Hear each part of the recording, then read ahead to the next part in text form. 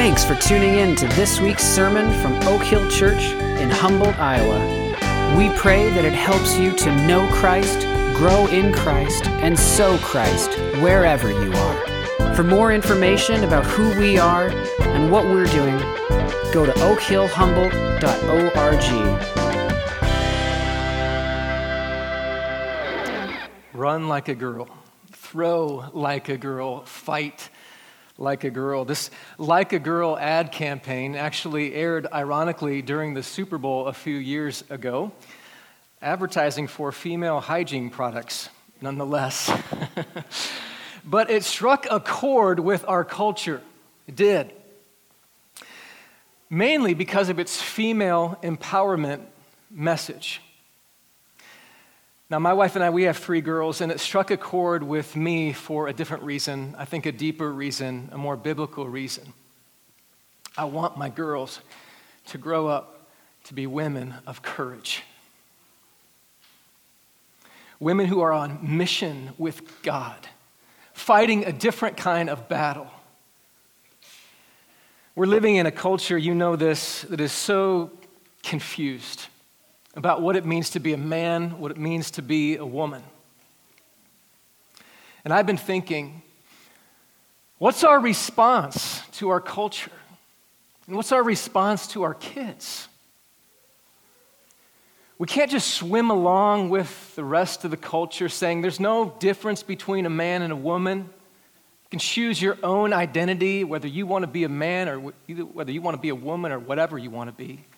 We can't be swept up into the culture of the day, nor can we, on the other side of things, succumb to the pressures of the Christian culture to somehow suppress women, to be scared of women and their gifts. And you just paint kind of this caricature of the ideal Christian woman as the quiet one who stays at home baking chocolate chip cookies for her family. Not that there's anything wrong with that whatsoever. We're in a series called Supernatural Courage. And I intentionally chose 5 men and 5 women for a reason. Because contrary to what some may think, the Bible doesn't suppress women, actually releases women and empowers women to lead and to serve in their God-given calling. To say it another way, the Bible paints a compelling picture of what it means to fight like a girl. And so let's look at the story of Deborah today, found in the book of Judges. If you're not there already, Judges chapter 4. I said this last service, I'll say it a different way. Sonia nailed it with all those names. That was difficult to get through. Thank you, Sonia. Judges chapter 4. This story takes place when God's people were at war. And we're not at war, but we are facing a spiritual battle, unparalleled to any other time. And my hope, as men and women, is that we would flourish and we would fight together in the mission God has given us for the glory of Jesus. And so let's summarize the story. Look back with me at verse 1. And the people of Israel again did what was evil in the sight of the Lord after Ehud died. Again, the author is emphasizing that this has been the pattern of the nation of Israel. They're in a cycle. And maybe if you've read through the book of Judges, you've seen this before, but here's a diagram to help you out. And so over and over again, this has been the cycle of the people of Israel. God has been so good to them, and yet they've rebelled against Him. They've forgotten Him. And so God, in His love and mercy, disciplines them. He disciplines them for their good, to test them in their faith, so that they might return back to Him in repentance, to cry out to Him. And then God, in His grace, sends a deliverer, a judge. He raises up a judge in the book of Judges who is going to deliver the people of God. And yet, over time, they begin to slip back into sin again. And so the cycle continues on and on. This is a picture of our own hearts. so prone to sin, prone to wander. We need to repent, to come back to the Lord. And he has raised up a deliverer, as we'll see. His name is Jesus. But in this story, as God's people are experiencing this conflict because of their sin, a note in verse 2, this Jabin, this king of Canaan, is reigning in Hazor, and the commander of his army was Sisera. Now in verse 3 it says, then the people of Israel cried out to the Lord for help, for Sisera had 900 chariots of iron, and he oppressed the people of Israel cruelly for 20 years, so 20 years of oppression from this evil king under the command of Sisera. With 900 chariots. Chariots were the ancient equivalent to tanks today, strong and swift. They were just mowing over God's people, and so they were suffering. And finally, they cried out for help. What does God do? He raises up a deliverer. Her name is Deborah. In verse 4 and verse 5, we meet Deborah. It says she's a prophetess, the wife of Lapidoth, who was judging Israel at that time. She used to sit under the palm of Deborah between Ramah and Bethel in the hill country of Ephraim, and the people of Israel came up to her for judgment. And so we meet Deborah. Deborah is called a prophetess, which means she spoke on behalf of God's people. She would speak the very word of God to the people of God. She was also a judge. There were 12 judges. She was the fourth and the only female judge. So she would often be sought out for counsel, for wisdom when it came to judicial decisions. She was one who also led the people administratively in times of battle. And so Deborah was a prophetess, a judge. She was a leader. And we see in verse 6 is that she sent and she summoned for Barak. Look at verse 6 here.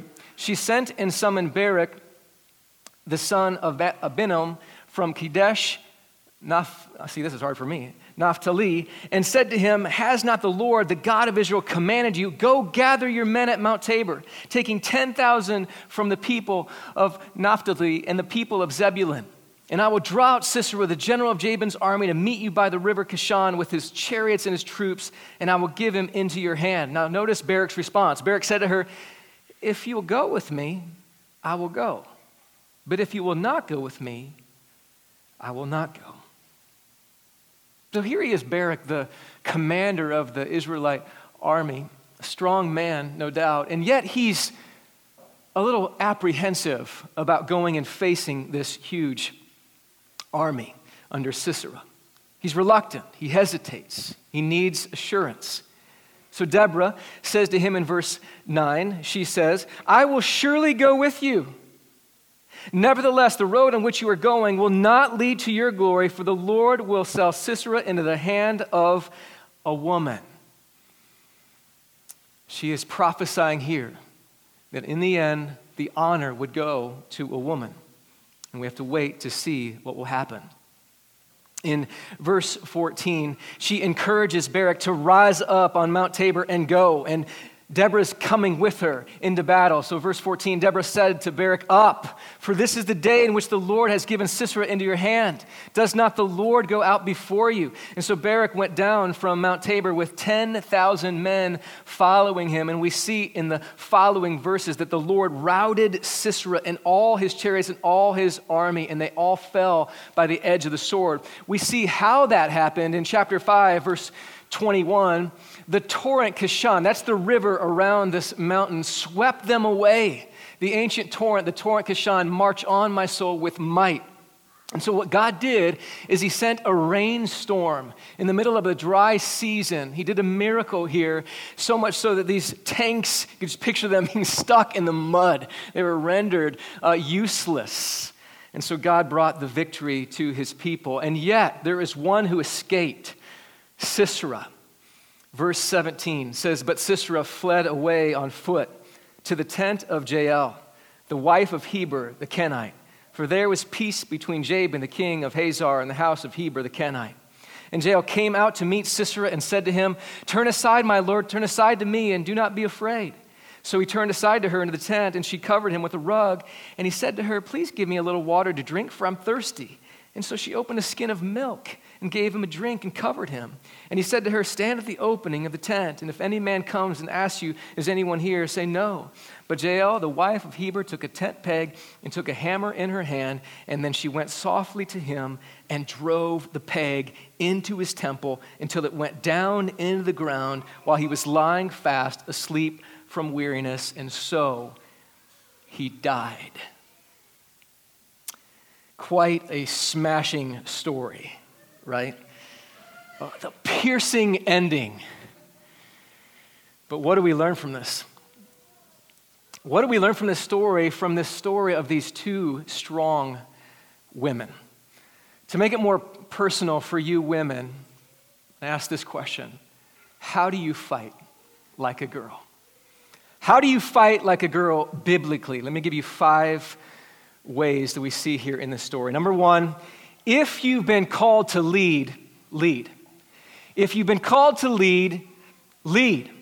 Sometimes we forget, don't we, that women have access to all the same spiritual gifts as men. In 1 Corinthians chapter 12, verses 4-6, Paul writes this: "Now there are varieties of gifts, but the same Spirit. And there are varieties of service, but the same Lord.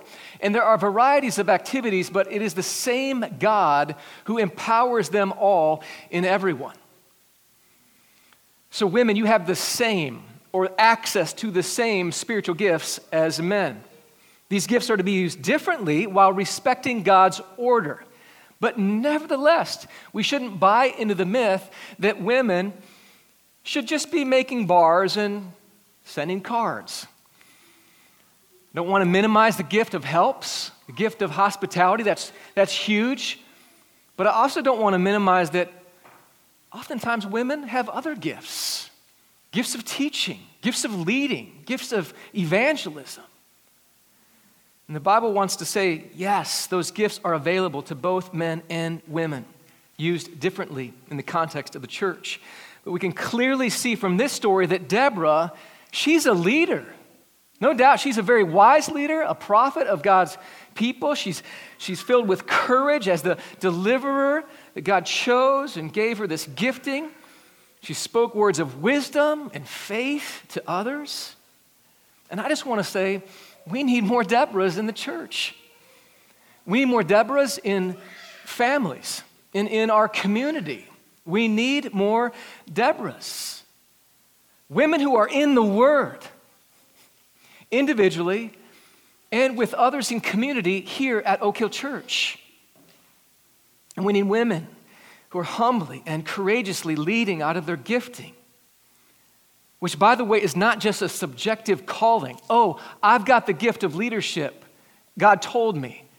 Whenever you're called to do something, God typically, almost always, affirms it by the body, right? In an objective way. When I was called to preach, I just didn't go off on my own and just start preaching. I asked and sought out the wisdom of others who gave me the counsel.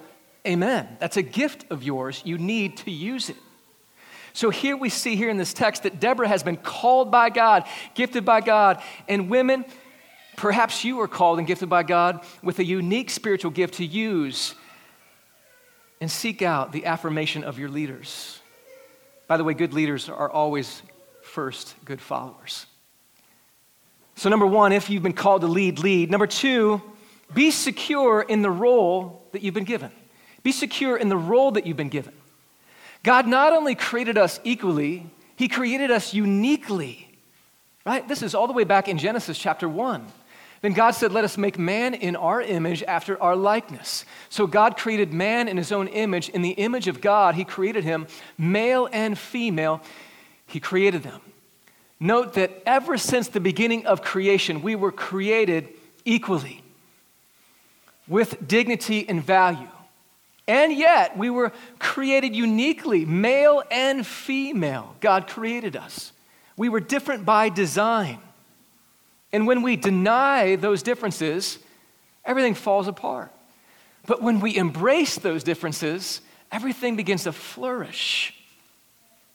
Deborah was secure in her role. She didn't try to usurp male leadership. She wasn't seeking after the glory, wasn't trying to take over.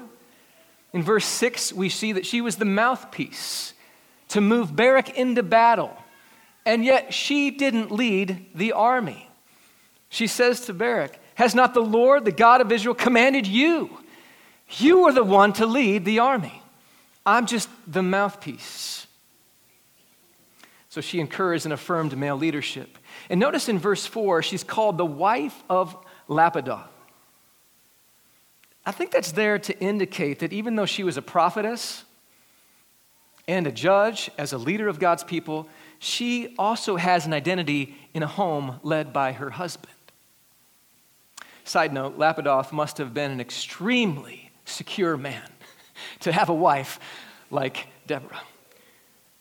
And we need to, as men, to release our wives and encourage them in their gifting, men, especially if you have a wife who's a strong leader.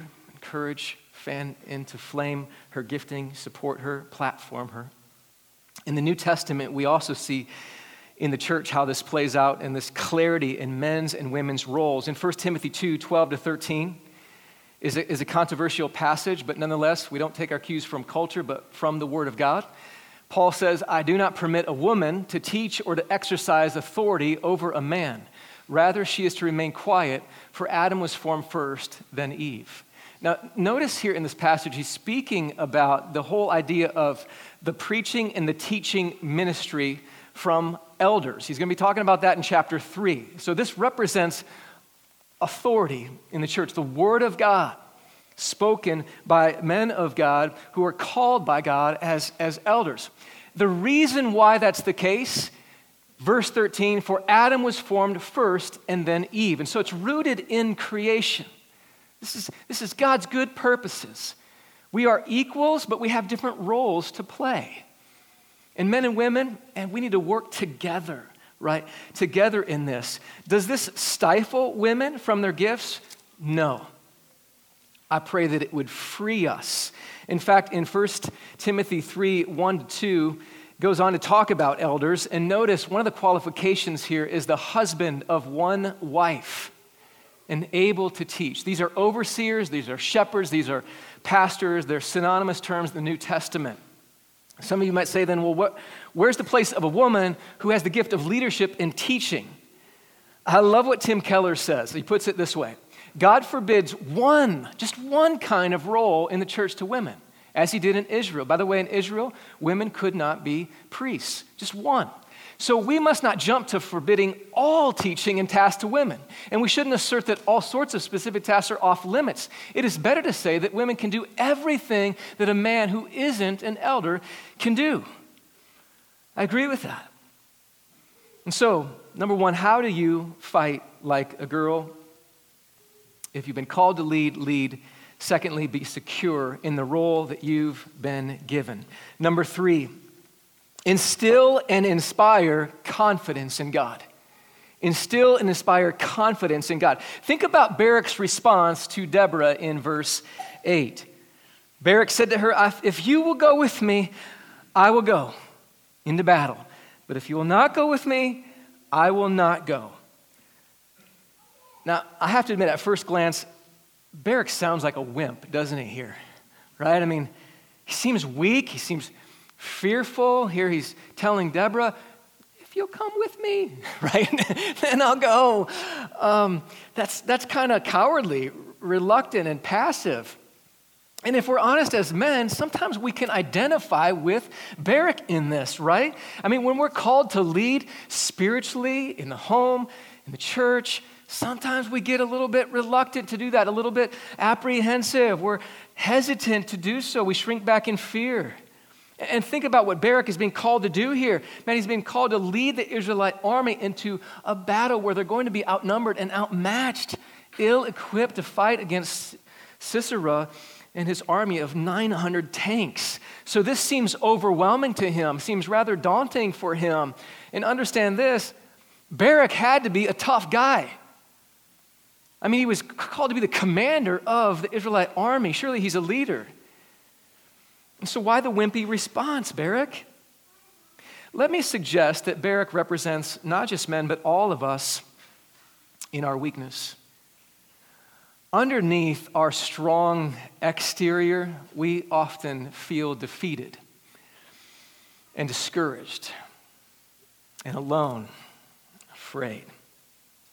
So when God calls us to big things, we feel weak and we need reassurance, don't we?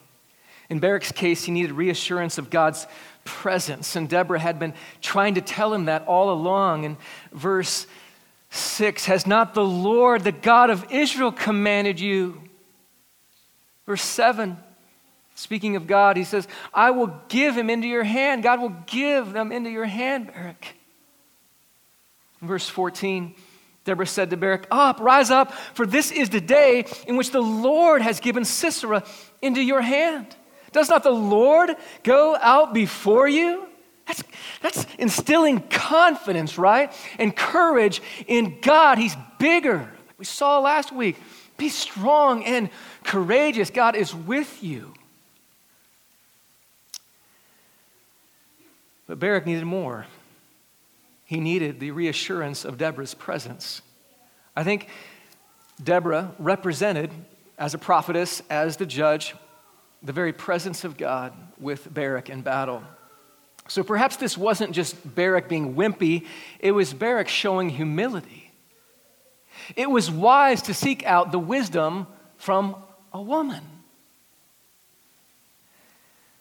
As I was preparing for this week's message, I decided to contact a few godly women, one of which is my wife, and get their perspective. And I typically do ask my wife some things, but I found it really helpful to bounce some things off of some godly, wise women in our church.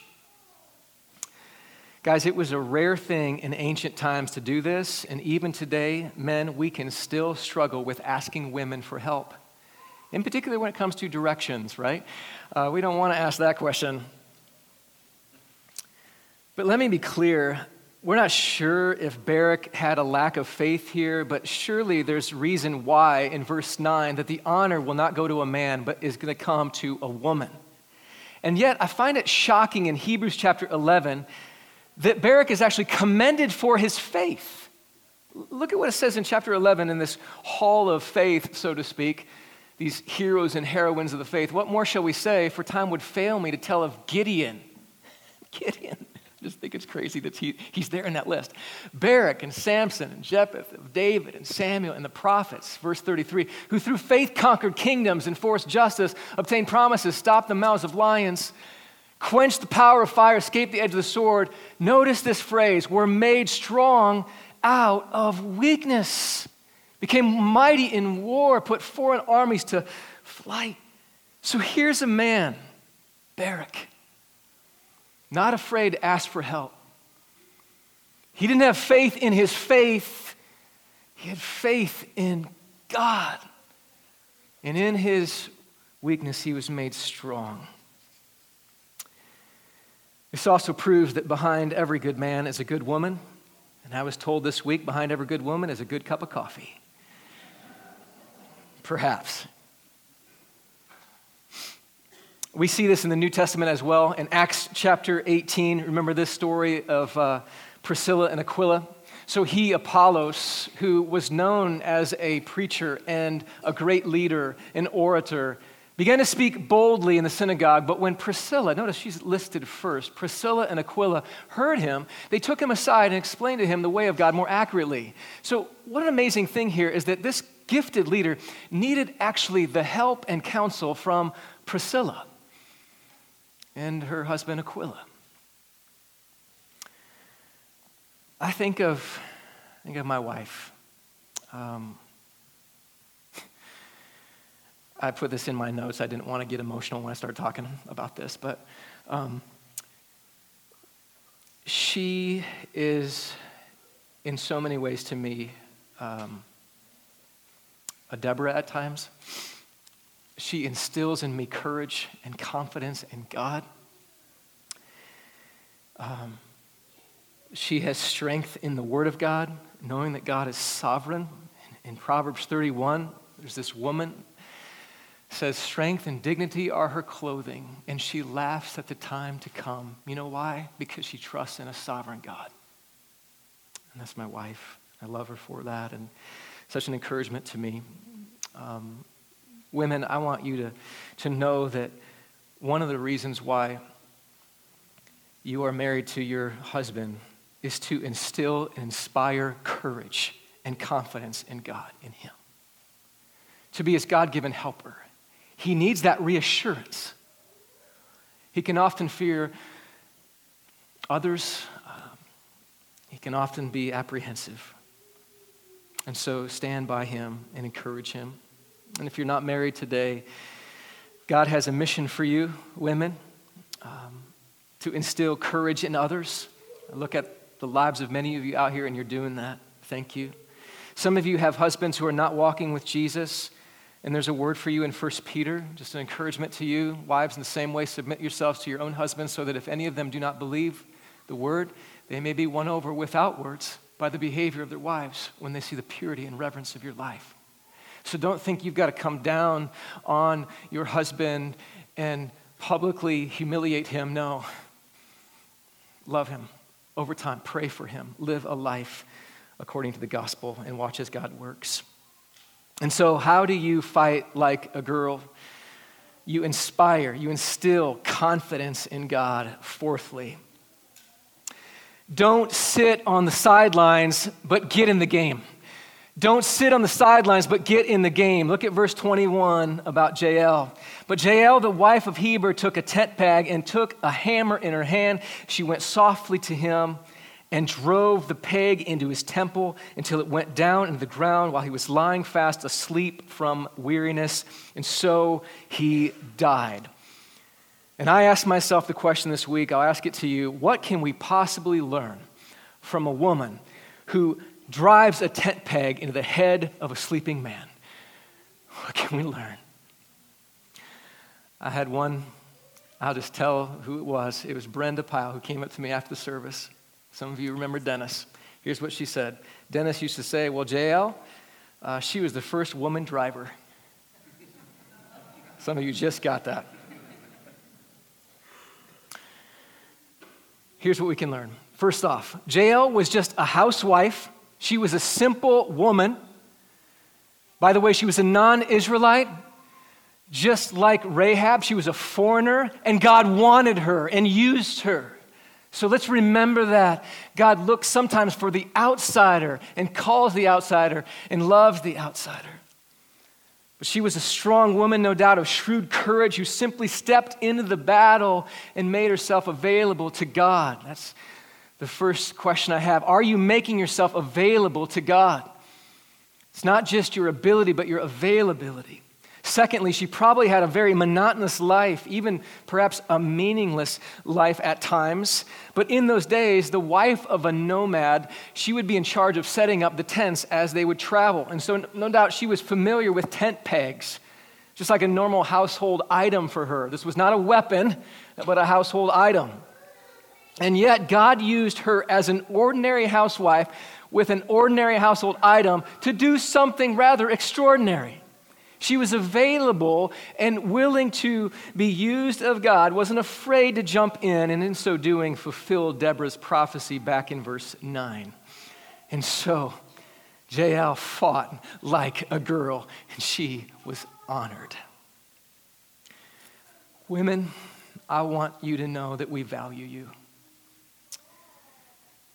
We, as your pastors and leaders, want you to know that you're not an afterthought in this battle that we are facing. Children's ministry, women's ministry, some may think, well, that's nice, but it's not necessary. That's a lie. It is absolutely necessary. We need you. You are allies with us in this fight. We need you. We can't afford for you or anyone to sit on the sidelines. I know there are different seasons of life, but we can't afford to sit on the sidelines. We need to get in the game. We need your courage. We need your strength. We need your wisdom. We need your guidance. We need your gifts. In chapter 5, Deborah and Barak co-write and actually co-sing a song together. That's just amazing. And much of that song is devoted to commend those who have stepped up in the battle. In chapter 5, verse 2, what it says, that the leaders took the lead in Israel, that the people offered themselves willingly, bless the Lord. Verse 9, my heart goes out to the commanders of Israel who offer themselves willingly among the people. Bless the Lord. So he's commending those who stepped into the battle with courage. On the opposite end, he's actually condemning those and cursing those who sat on the sidelines. In chapter 5, verse 17, Gilead stayed beyond the Jordan. And Dan, why did he stay with the ships? Asher just sat still at the coast of the sea, staying by his landings. Comfortable, right? Verse 23, curse Meraz, says the angel of the Lord. Curse its inhabitants thoroughly because they did not come to the help of the Lord against the mighty. So I want to ask you a question. Are you in the fight? We're facing a spiritual battle. It's very real. Ephesians 6:12 says we don't wrestle against flesh and blood. Like we're wrestling against these powers over the present darkness, these evil spiritual forces, and we need you in this battle. Some of you are content to just sit on the sidelines as spectators, to stay back and be comfortable. But there's a spiritual battle going on, and we need you. We need your time and your talents and your treasures. We need you and your gifts. And let's remember, men and women, we're in this together. We're not competing against one another. This is not a civil war. We're not competing against one another. We're complementing one another, right?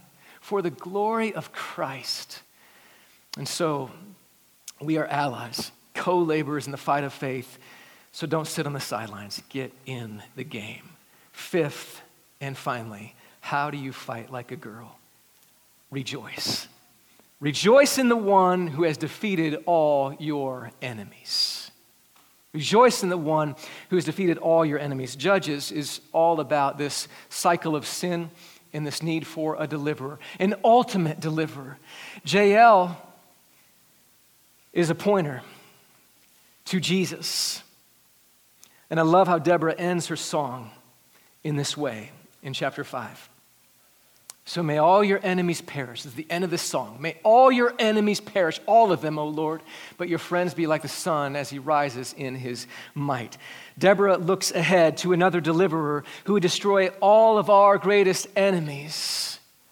One who would be pierced by a tent peg, if you will, in his hands and in his feet, taking all of that we deserve for our sin because we were enemies of God.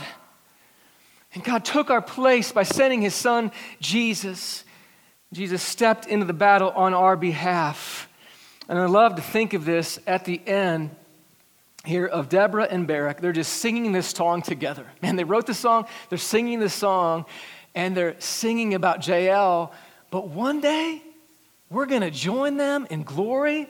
And we're not going to sing about Jael crushing Sisera's head. We're going to sing about Jesus crushing Satan's head. And we will sing about this victory forever and ever.